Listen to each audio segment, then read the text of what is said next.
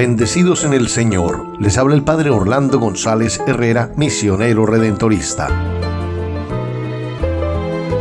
Hoy es miércoles 22 de junio del año 2022. Nos dice el Evangelio de Mateo en el capítulo 7, 15-20. Jesús dijo a sus discípulos: guárdense de los falsos profetas que vienen a ustedes con disfraces de ovejas, pero por dentro son lobos rapaces. Por sus frutos los conocerán.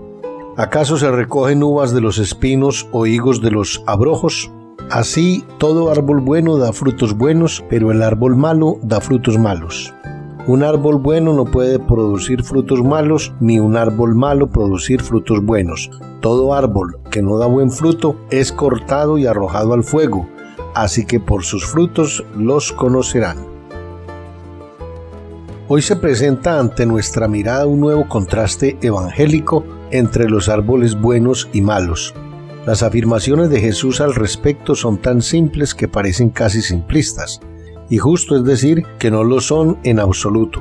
No lo son como no lo es la vida real de cada día. Y esta nos enseña que hay buenos que degeneran y acaban dando frutos malos, y que al revés hay malos que cambian y acaban dando frutos buenos. ¿Qué significa que todo árbol bueno da frutos buenos? Significa que el que es bueno lo es en la medida en que no desfallece obrando el bien.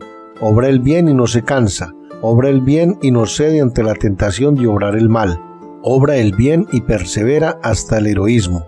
Obra el bien y si acaso llega a ceder ante el cansancio de actuar así, de caer en la tentación de obrar el mal, lo reconoce y se confiesa de veras, se arrepiente de corazón y vuelve a empezar. Y lo hace, entre otras razones, porque sabe que si no da buen fruto, será cortado y echado al fuego. Y porque conociendo la bondad de los demás a través de sus buenas obras, sabe no solo por experiencia individual, sino también por experiencia social, que él solo es bueno y puede ser reconocido como tal a través de los hechos y no de las solas palabras. No basta decir Señor, Señor, como nos lo recuerda Santiago. La fe se acredita a través de las obras. Muéstrame tu fe sin las obras, que yo por las obras te haré ver mi fe.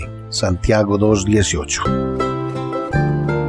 Nada te turbe, nada te espante, todo se pasa. Dios no se muda, la paciencia todo lo alcanza. Quien a Dios tiene, nada le falta, solo Dios basta.